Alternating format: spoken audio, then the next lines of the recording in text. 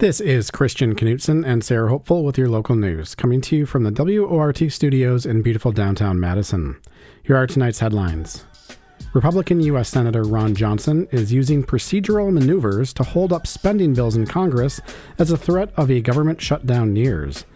Johnson objects to funding for several agencies being bundled together, including for agriculture, military construction, and the Veterans Administration. He instead wants each item considered separately, the Milwaukee Journal-Sentinel reports. This blockade puts Johnson at odds with Senate leaders in both parties. Yesterday, they took action to suspend Senate rules to circumvent the holdup. Senate Majority Leader Chuck Schumer, a Democrat from New York, accused Johnson of being, quote, dead set on grinding down the gears of government, unquote, but Johnson maintains he's fighting for, quote, fiscal sanity. The U.S. Senate and U.S. House are both working to find a path to keep the government open before a September 30th deadline. A top Wisconsin Republican lawmaker is threatening to block raises for tens of thousands of UW system employees unless the universities scrap diversity, equity, and inclusion programs. Assembly Speaker Robin Voss, a Republican from Rochester, told WisPolitics last week that UW system schools won't get, quote, a nickel from the state until they remove staff and programming related to DEI, reports Wisconsin Public Radio. The latest pledge to withhold state funds involves more than $100 million for pay bumps set to go to 34,000 UW system employees over the next 2 years. Voss is a co-chair of that committee that has final sign-off on the money.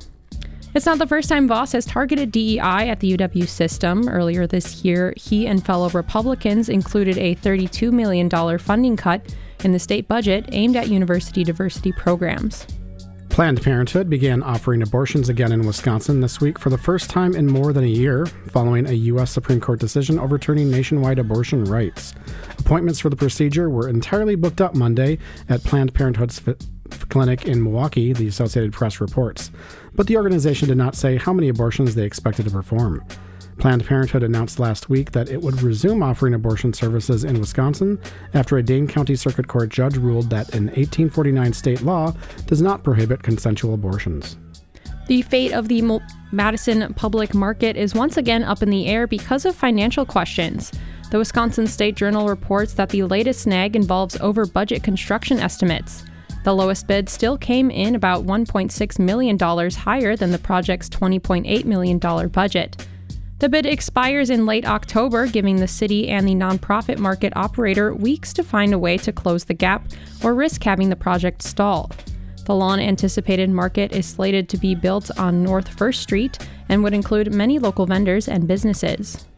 New data from the Madison Metropolitan School District shows student enrollment is continuing to decline, and district officials say it could negatively affect their funding. Madison schools lost 500 students since last year out of about 25,000 total enrolled, according to the Wisconsin State Journal. The Madison School Board met this week to discuss the latest enrollment data and possible impacts on what the state receives in per-pupil funding. The drop reflects a years-long trend that district officials say is related to several factors, including lower birth rates and families choosing to send students outside their local districts. The Dane County Sheriff's Office announced that a new vehicle tracking tool in their arsenal helped them make an arrest this weekend. According to Sheriff Calvin Barrett, the flock's safety cameras use, quote, real-time intelligence, unquote, to detect vehicles that have been reported stolen. Channel 3000 reports that, in this case, the vehicle was first taken from a Hertz rental car location in Chicago, and law enforcement found it in the town of Burke, several hours' drive away.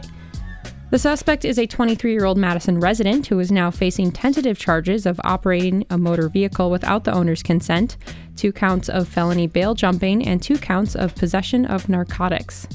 As software giant Epic Systems moves forward with a significant expansion of its sprawling Verona campus, the city is working to boost infrastructure to handle hundreds or possibly thousands of new workers in the coming years. Epic has plans for about 13,300 employees by 2024, with 1,700 of those expected to be hired this year, the Wisconsin State Journal reports. Construction began this summer on 5 new buildings. In response, the city has several expansion plans in different stages for roads and other infrastructure to handle the growth. An Epic spokesperson told the State Journal that the company and city plan to offer updates on the projects in coming months. And now on to today's top stories.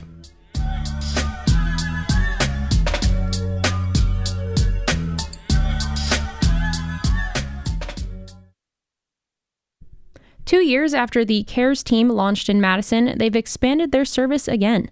The team is a resource for 911 dispatchers who get calls about mental health concerns or wellness checks. That way, the first responders to these tense situations will not necessarily have a badge and carry a gun. The hope is that this approach will make de-escalation easier and prevent any violent encounters. WRT News producer Faye Parks has the update. The Community Alternative Response Emergency Services Teams, or CARES, started off in 2021 as a small, concentrated pilot program covering just part of Madison. Chase Stedman, Madison's assistant fire chief, oversees EMS operations and is a leader in CARES. So the CARES teams were developed to respond to 911 calls for nonviolent behavioral health emergencies that come through the 911 center as an alternative to police. Historically, law enforcement, which is similar to many cities around the country, law enforcement has been the primary responder to mental health emergencies. And so we had been researching programs that were emerging around the country that involved non-law enforcement responders to these sorts of calls. So we have a community paramedic from the City of Madison Fire Department and a crisis worker from Journey Mental Health that respond together to 911 calls for those nonviolent behavioral health emergencies. In the last 2 years, CARES expanded their service to cover the entire city. WORT has consistently reported on the program's progress. Last Saturday, the team started responding to calls on the weekend. Before, their service was limited to 5 days a week. This expansion is thanks to more funding from the City Council. It allowed CARES to add another staff member to cover the extra hours. As the program has expanded, their volume of calls has consistently followed. We've responded to over 3,300 calls. So in the first year, because we started small, we responded to about 930 calls. And so the second year, because we just had our 2-year anniversary on September 1st of this year, and that second year we ran over 2,200 calls. Essentially, CARES is on standby whenever a Madison 911 dispatcher receives a call. Dispatchers triage calls to CARES based on certain criteria, any mental health crisis or wellness check, without any reported violence or weapons.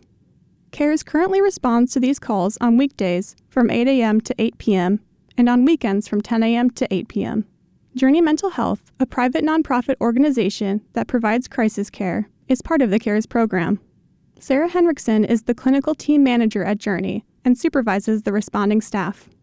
Henriksen says that the community feedback has been positive. The community as a whole is really pleased to have an alternative to law enforcement. And frankly, law enforcement is pleased to have an alternative to law enforcement to respond to individuals who are experiencing a behavioral health crisis that doesn't require police presence. And she says her staff finds the work rewarding. This is my dream job. I'm so glad that this exists. I think that's been a really strong sentiment on the team. People are really excited to have an opportunity to provide this kind of very direct service in the moment. Assistant Chief Stedman says that simply changing the response to mental health calls can have a huge impact. Our law enforcement partners in the City of Madison have had a lot of mental health training, and no matter how good that police officer is at their job, just the fact that they're in a uniform and have a gun on their hip, it can be escalating for people depending on, what their prior history is with law enforcement. However, he says that they can still use more expanding in the future. Right now, the teams are so busy that some relevant calls still have to be referred to the police. As of today, the teams are busy pretty much from the time that they go into service until they go out of service. Assistant Chief Stedman also says that CARES is unlikely to ever create its own hotline. That's because 911 is more accessible and memorable for the average caller.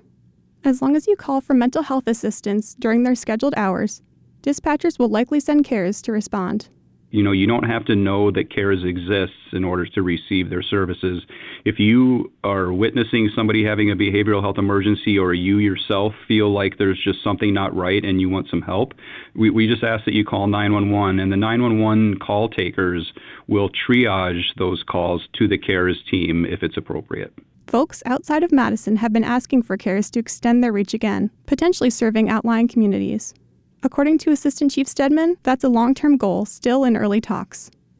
Reporting for WORT News, I'm Faye Parks. Republican legislative leaders in Wisconsin are taking more steps to set up an impeachment vote against new liberal state Supreme Court Justice Jana Protasewicz. But is that something voters want? A new poll suggests most registered voters around the state oppose these threats. Mike Mullen of Wisconsin News Connection has the story. Following last spring's election, where Wisconsin voted in a liberal justice to the state Supreme Court, Republican leaders are further exploring a possible impeachment. A new poll suggests the idea doesn't sit well with voters. A Better Wisconsin Together, a left-leaning research group, is out with new survey results showing that Wisconsinites oppose impeaching Supreme Court Justice Jana Protasewicz by a 24-point margin.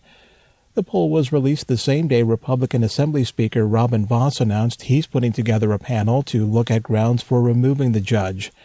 A Better Wisconsin Together's Mike Brown says, based on the election and the survey, such a move goes against the will of voters. Wisconsin voters value their votes, and they expect that their legislators will respect the results of those votes. The impeachment proceedings threatening to overturn the election are very definitely in opposition to what a very strong majority of Wisconsin voters feel. Brown says the poll of 600 registered voters conducted by a national firm was essentially evenly split in connecting with Republicans and Democrats.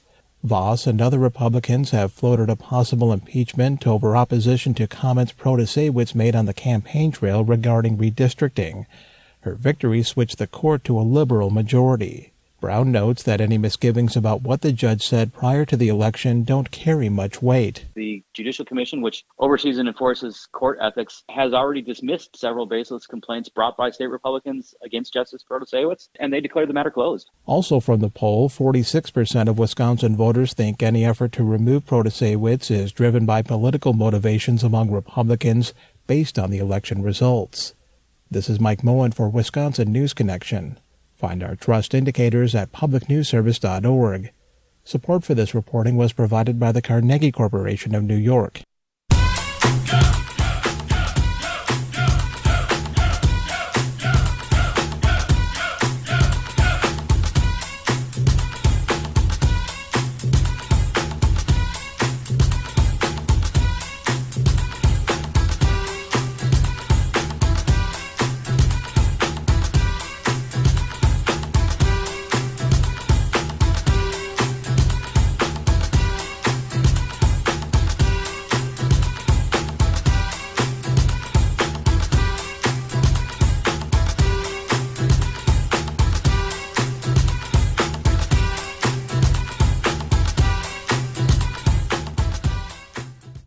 It's now 6:19 p.m., and you're listening to the live local news on WORT.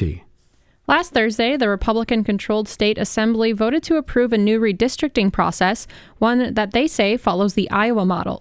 However, most Democratic lawmakers are skeptical and point to loopholes their conservative colleagues may exploit moving forward. State Representative Lakeisha Myers of Milwaukee was the only Democrat in the assembly to vote outside party lines. Earlier this afternoon, she spoke with WRT News producer Faye Parks to share her perspective. Thank you for joining me, Representative Myers. Thank you for having me. So to start, can you walk us through Thursday's assembly vote? So the redistricting effort is one that's based on the Iowa model. It is about 80% of what Democrats have been asking for as far as a redistricting overhaul in the past, recognizing that there were so many similarities to the bill and trying to make an opportunity for amendments. A few amendments were able to be drawn up, and we were able to vote on those amendments. And then I actually voted on final passage of the bill with the understanding and expectation that it was not completed yet and that it would have to go to the Senate chamber. So there, I'm sure, will be more negotiations and changes to come. And so you chose to vote in favor because you knew it was still in the works, that it wasn't completely finished up. Absolutely, to keep the process going, because I know that constitutionally the legislature is responsible for redistricting, and I have some concerns about just leaving that in the hands of the judiciary to do something that the legislature is supposed to do. And also because the bill creates a process. It gets us closer to a map, but even more than that, it creates a redistricting process, which is something that we're in desperate need of. So would you say this was also, your vote was also in the interest of collaboration across party lines? Absolutely, yes. So aside from yourself, this was not a bipartisan effort. What was the general attitude on the floor before and after the vote on Thursday? The attitude on the floor was that there was, I guess, it was deaf. And the deafness kind of came from my side of the aisle. There was not real interest in trying to engage the other side because it was viewed as though it would be a hoax and that they wanted to just rely on the pending court case that we have. And I disagree with that strategy. I believe that in the spirit of collaboration, that's what we were sent to Madison to do. No matter when or how this particular bill, arrived, it was at our doorstep at this point, and we had a duty to try to flesh this out and try to have conversation and try to move forward with getting to a place of getting a process in place to get fair maps. Did any of your fellow Democrats express surprise or frustration at your vote? That's a good question. I'm sure some of them probably did because that, it was the strategy that was laid out by leadership, but they know me well enough to know that I answer to the people of my district, and overwhelmingly redistricting is something that they have made their voices clear about, and I don't believe I could have passed up that opportunity to try to get something done or at least start a process of trying to arrive at a process for us to get fairer maps and be able to look my constituents in the face. When it comes to this Republican-led redistricting effort, what are the main concerns coming from your liberal colleagues? I think they are concerned that AB 415 would slow down the process or in some way impede the court case. I don't believe that to be the case. I think they're independent of each other. And all the sources that I've talked to would say that they are independent of each other. But I think even more than that, I just think that we can't put all of our eggs in one basket. You have to, attack this issue from every side, whether that be, legislatively by trying to get new bills addressing redistricting, or if you have to look at for some remedy at the court, to look at it for the remedy that the court or the guidance that the court may be able to offer. I, for one, am not going to be a fan or sign off on any maps that violate the Voting Rights Act or any maps that would dare diminish or water down African American or Hispanic representation.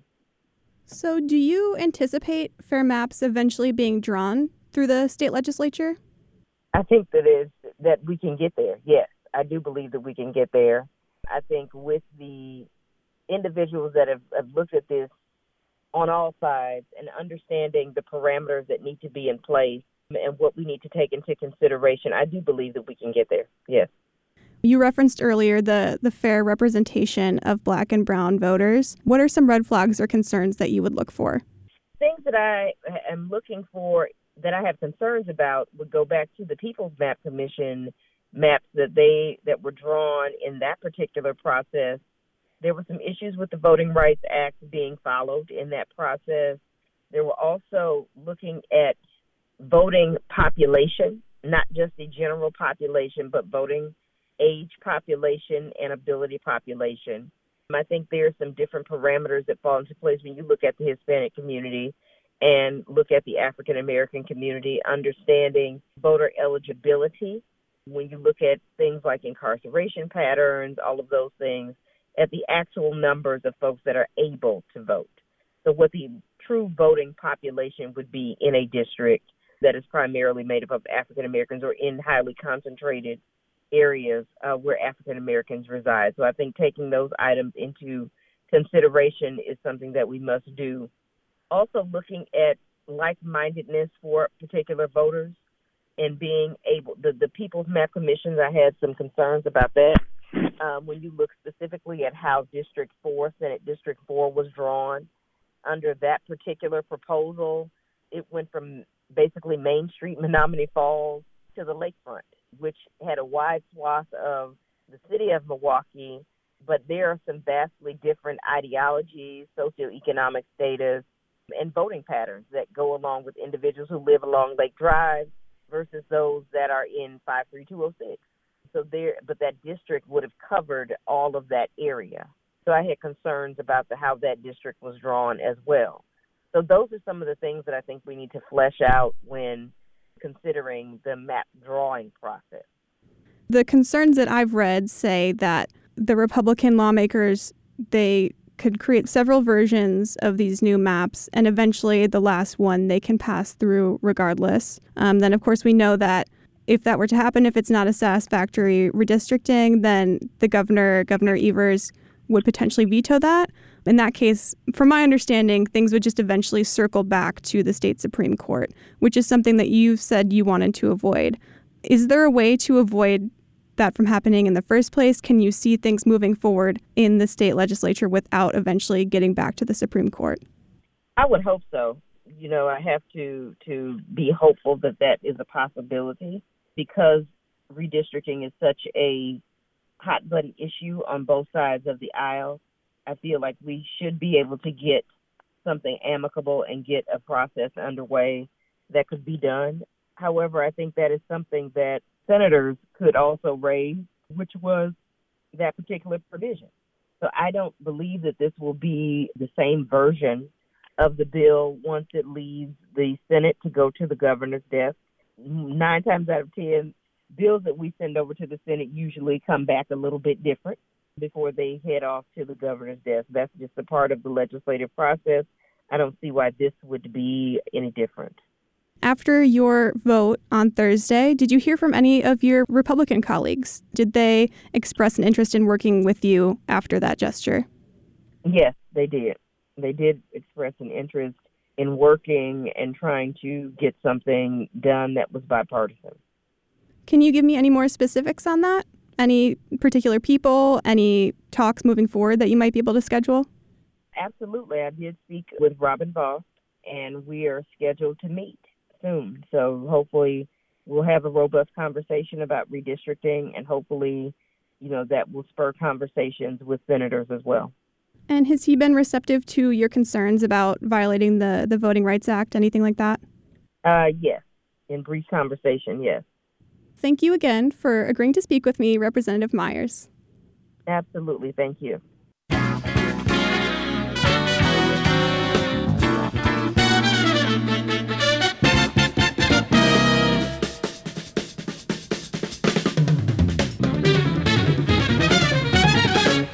The time is now 6:33, and you're listening to the local news on WORT. I'm Sarah Hopeful, here with Christian Knutson. Thanks for joining us. On this week's Cardinal Call, contributors Hewan Lim and Gavin Escott talked to 2 Daily Cardinal reporters about diversity, equity, and inclusion efforts at UW-Madison. DEI work will continue on campus despite Republican pressure to defund the university.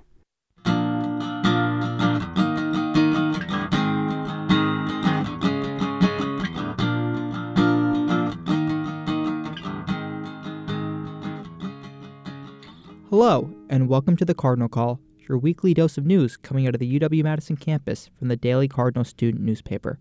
I'm your co-host, Gavin Escott. And I'm your co-host, Hewan Lim. Today, we're joined by our campus news editor, Liam Barron, and state news editor, Ava Menkes, to discuss the Wisconsin legislators' clash with the UW system and its ramifications on the future. Thanks so much for being here. Thank you for having us, Gavin. Thank you so much for having us. Let's start with your article.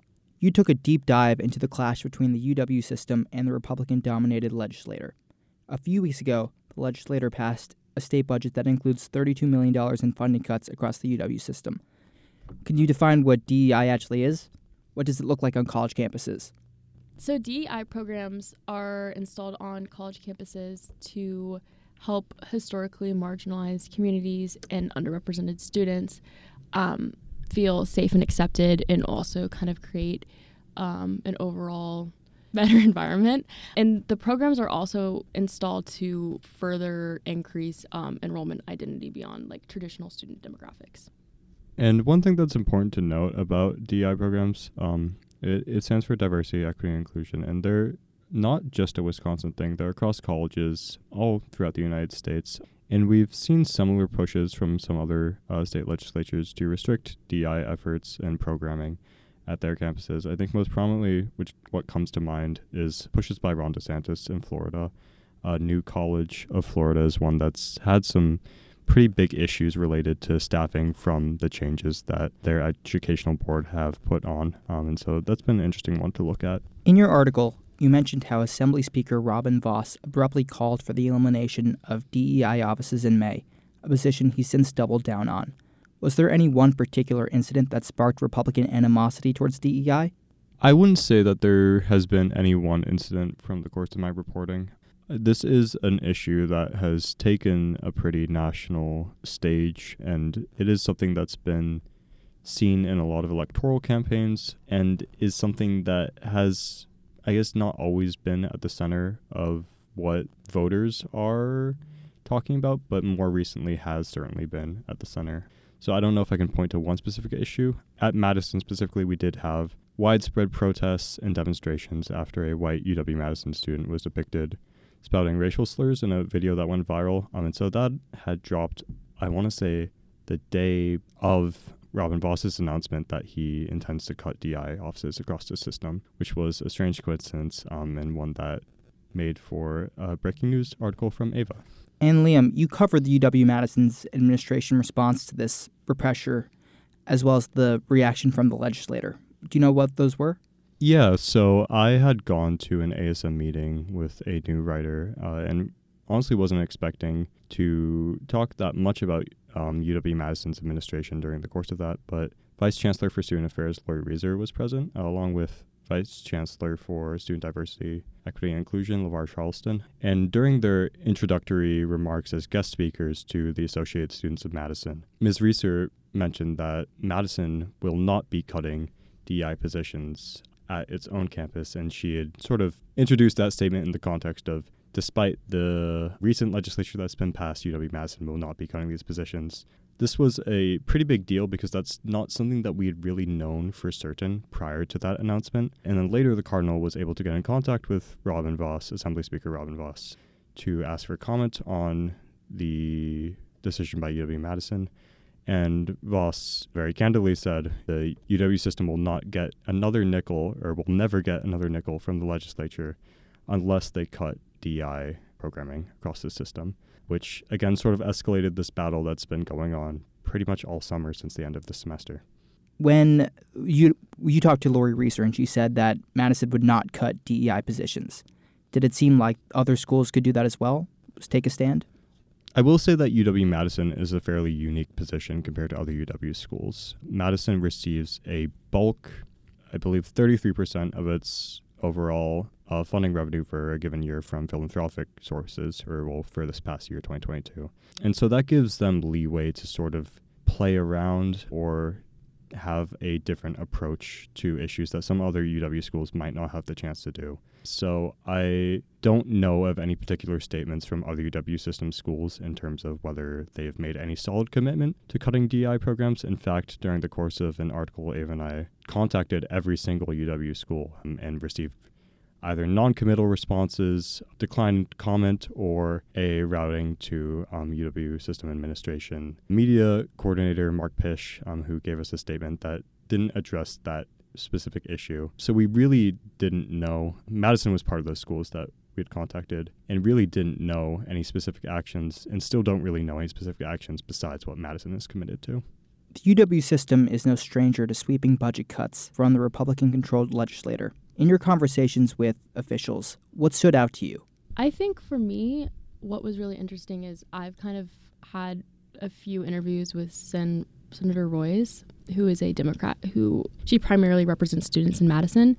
And I think what she's brought up a lot is this idea that Republicans kind of have a political vendetta against UW system schools. There's also kind of controversy surrounding why the legislator has such a strong influence over higher education, which she has brought up repeatedly. I think one of the biggest parts about this, at least when it's come to talking to senators or like representatives about this issue, is that there seems to, we've talked a lot about this, but there's kind of pressure on UW system, like Board of Regents. Jay Rothman has like publicly supported DEI, but then when it came to other decisions such as diversity statements, he cut those. And that came weeks after Robin Voss put pressure on the Board of Regents to eliminate diversity, equity, inclusion. So it kind of circles back to this overall theme of having like a strong grip from the legislator onto higher education, which a lot of Democratic representatives and senators have disagreed with. And that's kind of what they relayed to us as well. Adding on to that, it really sounds like Jay Rothman is trying to have it both ways, saying he supports and won't cut DEI programs, while at the same time, like you said, banning diversity statements from job applications and saying the system can't plan for recouping funding. What do you think will happen with all of this in the future, based on your conversations with officials? I think it's very unclear at the moment as to what's going to happen next. It is very big news that UW-Madison has stayed committed to diversity, equity, and inclusion efforts. It still is very up in the air, though, for UW system as a whole. As what Liam was kind of saying earlier, this issue is very non-unique to Wisconsin. If you look at like schools like Texas A&M, they have completely prohibited and have been phasing out diversity, equity, and inclusion programs after just one course about respect and inclusion. So a lot of this, the rollout of how the elimination has been going and like where things will be headed are very unclear, especially because UW system does hold a lot of what they can do is based off of approval from the legislator. So in many ways, they have to appease to what lawmakers are requesting for them to do. And there are still developments ongoing in this. One thing that had come out of WisPolitics, a Wisconsin political publication, on Friday was that Assembly Speaker Robin Voss voiced that he would seek to block a 4% pay raise slated for UW system employees if those DI programs were not cut from the system. And so I think there is still a commitment from Voss for sure. The rest of the Republican legislature, I think it's hard to paint in broad strokes, but this is an issue that we'll continue to see throughout the legislative session. Also, I think it's kind of important to point out how like gridlock our legislator is.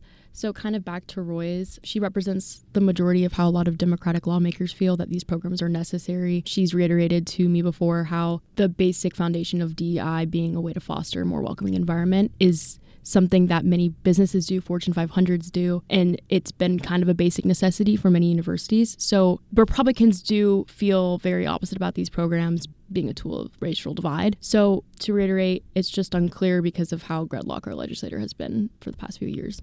There's a question that how much of the legislator's criticisms are genuine concerns that the budget isn't being spent on bolstering Wisconsin's workforce versus how much of it is culture war posturing. And I think you kind of alluded to this before. Do you have any thoughts on this? I think it's interesting. They want that funding to be redirected towards economic workforce developments or just anything to advance our economy. I think something that stood out to me from the start is that they took away funding from our engineering hall at UW-Madison, which is a institution that would help elevate, our economy in Wisconsin through engineers, having more engineers in the workforce, and they decided to cut that funding. So for me, there's kind of a confusion on to why they would do that if they do want to support the economy, because that's one of our strongest programs at the university.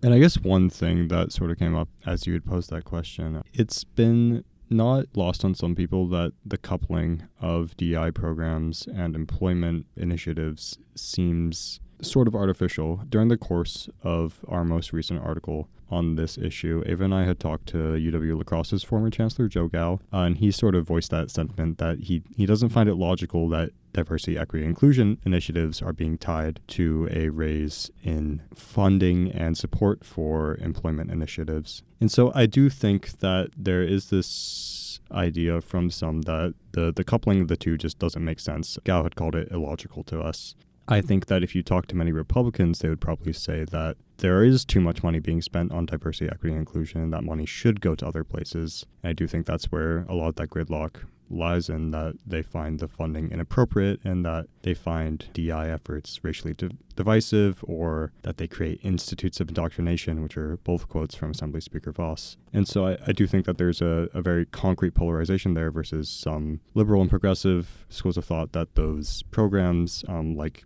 Senator Roy's had mentioned to us, that those programs create an inclusive environment and help bolster enrollment and eventual joining in the workforce. Ava, Liam, thank you so much for joining us. Thank you for having us on, Gavin. Yeah, thank you so much. That's all for our Cardinal Call this week. We'll catch you back here soon. Check out more news and stories at dailycardinal.com. This has been The Cardinal Call, created by student journalists at UW-Madison.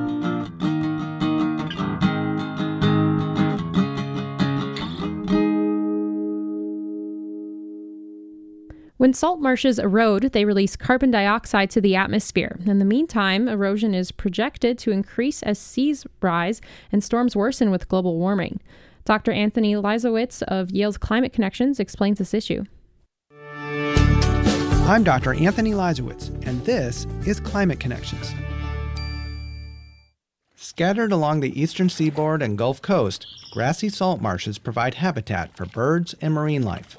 They help protect coastal communities from flooding by absorbing wave energy and soaking up water. And they store a lot of carbon, because when marsh grasses die, they fall into waterlogged soils.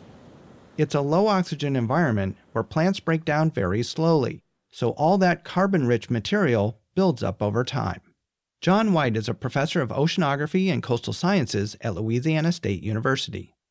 Our wetlands have been here for thousands of years, and they've just been piling up organic matter. But as seas rise and increasingly intense storm waves batter the coast, many salt marshes are eroding. As they do, wetlands that have long helped store carbon could become sources of carbon pollution. When the marsh begins to erode, the waves basically tear up all that organic matter that's been sitting there. 800 to 1,000 years worth of organic matter washes out into these shallow bays. Much of it then decomposes, releasing carbon dioxide to the atmosphere and making global warming worse. So protecting salt marshes can also help protect the climate. Climate Connections is produced by the Yale Center for Environmental Communication. To hear more stories like this, visit climateconnections.org.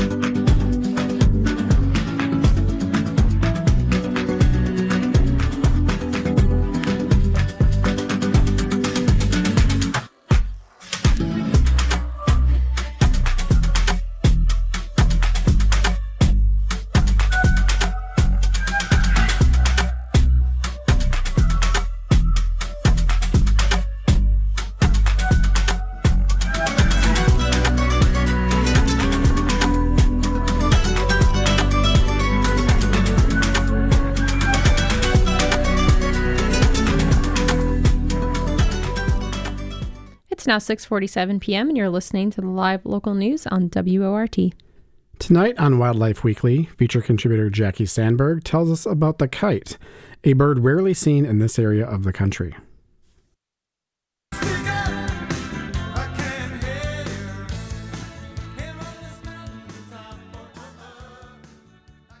Welcome to Wildlife Weekly. My name is Jackie Sandberg, and I'm the Wildlife Program Manager for the Dane County Humane Society here in Madison, Wisconsin. Each week, we choose a topic related to wildlife rehabilitation or the environment, and today I want to talk about kites. And no, I'm not talking about the kind of kites that you fly. Let's go fly a kite. I'm talking about the bird kites. And kites are not a species that I'm super familiar with in general, up close in person. And the reason for that is because there's not really a lot of kites in Wisconsin. So I only get to appreciate them from what I know due to research or from being out in the wild to actually see them with my binoculars. We've never actually admitted a kite to Dane County Humane Society for wildlife rehabilitation, but every day that they are here in the state, I think to myself, we should probably be ready with a plan and a standard operating procedure for working with these species. So the reason I wanted to talk about them today is because 2023 is now being considered the year of the kite in Wisconsin. And it's really cool because we've actually had 3 separate kite species that have been identified in the state so far and have been observed here in Wisconsin. And we have the Mississippi kite, which is going to be the most common, but we we've also had swallow-tailed kites and white-tailed kites that have been observed. Most of the time, they have been identified in Door County, which is at the Potawatomi State Park. You can check out the little blurb that Madison Audubon put out about the kites being there. But there are about 39 records of Mississippi kites across 19 different counties. It actually had its first breeding pair of Mississippi kites that was in 2016, and that was near Janesville. And since then, there have been other confirmed nesting sites, but they're just a really cool bird that you don't get to see very often. But knowing that they do tend to come here through migration or to sometimes breed, especially as we're thinking about maybe, temperatures warming or maybe food availability changing, especially when we think about climate change, there might be more of a northern shift range of these species that typically use the southern part of the U.S. So the Mississippi kite is going to be a lot more gray. It's kind of a drab bird, but it does have these beautiful red eyes and kind of like a red orangish legs. Otherwise, they are in the accipiter families. So we're looking at birds that are soaring high above, kind of like a swallow or a swift or a nighthawk might look, but they have the typical shape of like a Cooper's hawk or a sharp-shinned hawk or a kestrel. So they've got the wing curvature that's kind of far forward, but beautifully rounded, and a really round and stout and short head with a curved beak. Now, the Mississippi kite is going to be centrally located in the U.S. in the Great Plains states. And so that's where we would see them most often during breeding, which is really cool to me because that's at home, right? And so it's not like the other two kites, the white-tailed kite and the swallow-tailed kite, where you're really only going to see them on the coasts. So I am, looking at the distribution and the kind of the habitats of each of these, but the white-tailed kite is going to be more on the west coast and then into Central America and South America, whereas the swallow-tailed kite is going to be more in, say, Florida, for example. And I like that the Mississippi kite is named Mississippi kite because we have the Mississippi River here in the Midwest.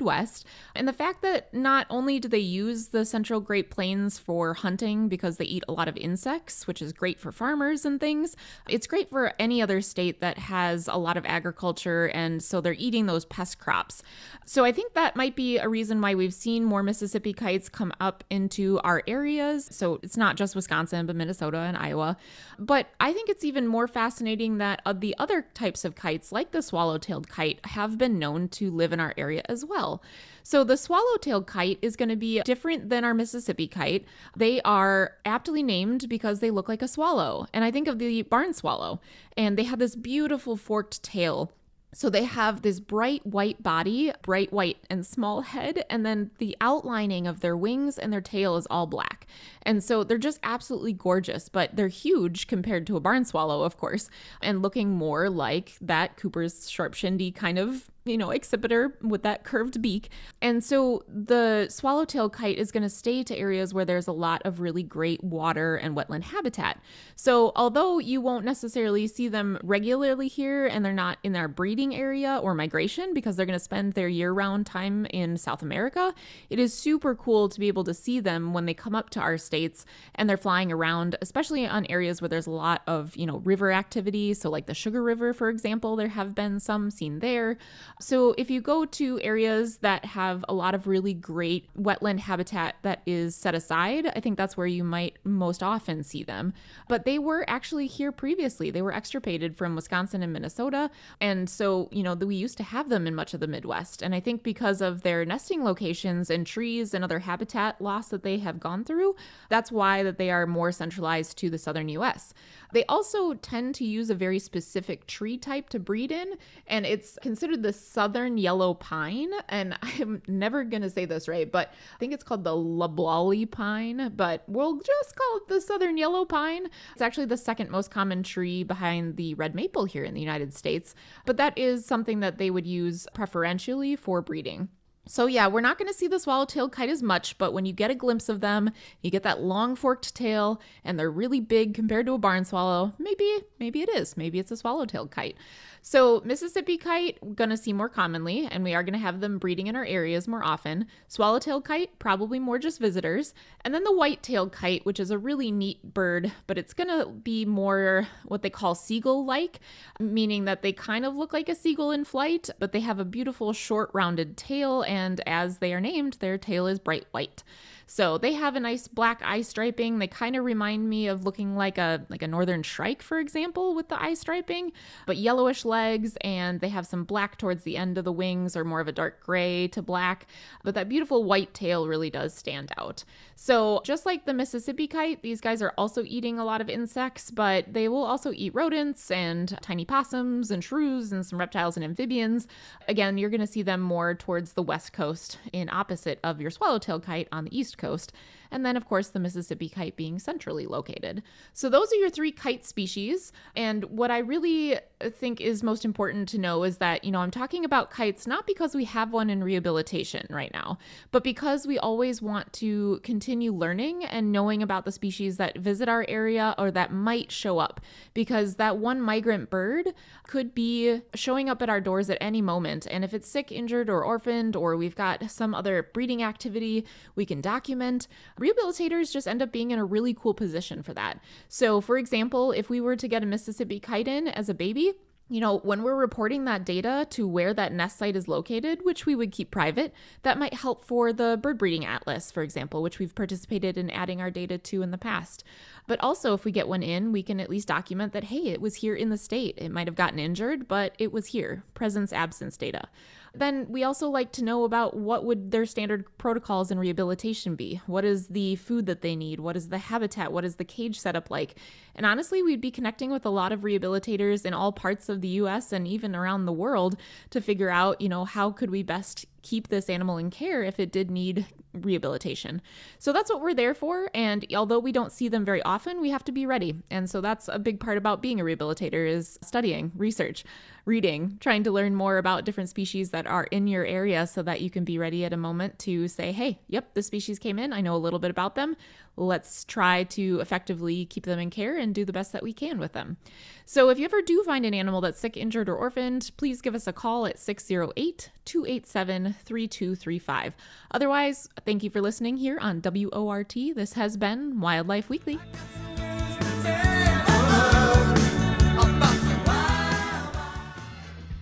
And that does it for our show. Thanks for listening to WORT's live local news at 6. Your headline writer this evening was John Klein Wilson. Special thanks to feature contributors Jackie Sandberg, Hee-Won Lim, and Gavin S. Scott, Mike Moen of Wisconsin News Connection, and Dr. Anthony Leisowitz of Yale's Climate Connections. Dave Lawrenson engineered the show. Faye Parks produced this newscast. And Shelley Pittman is the news director at WORT.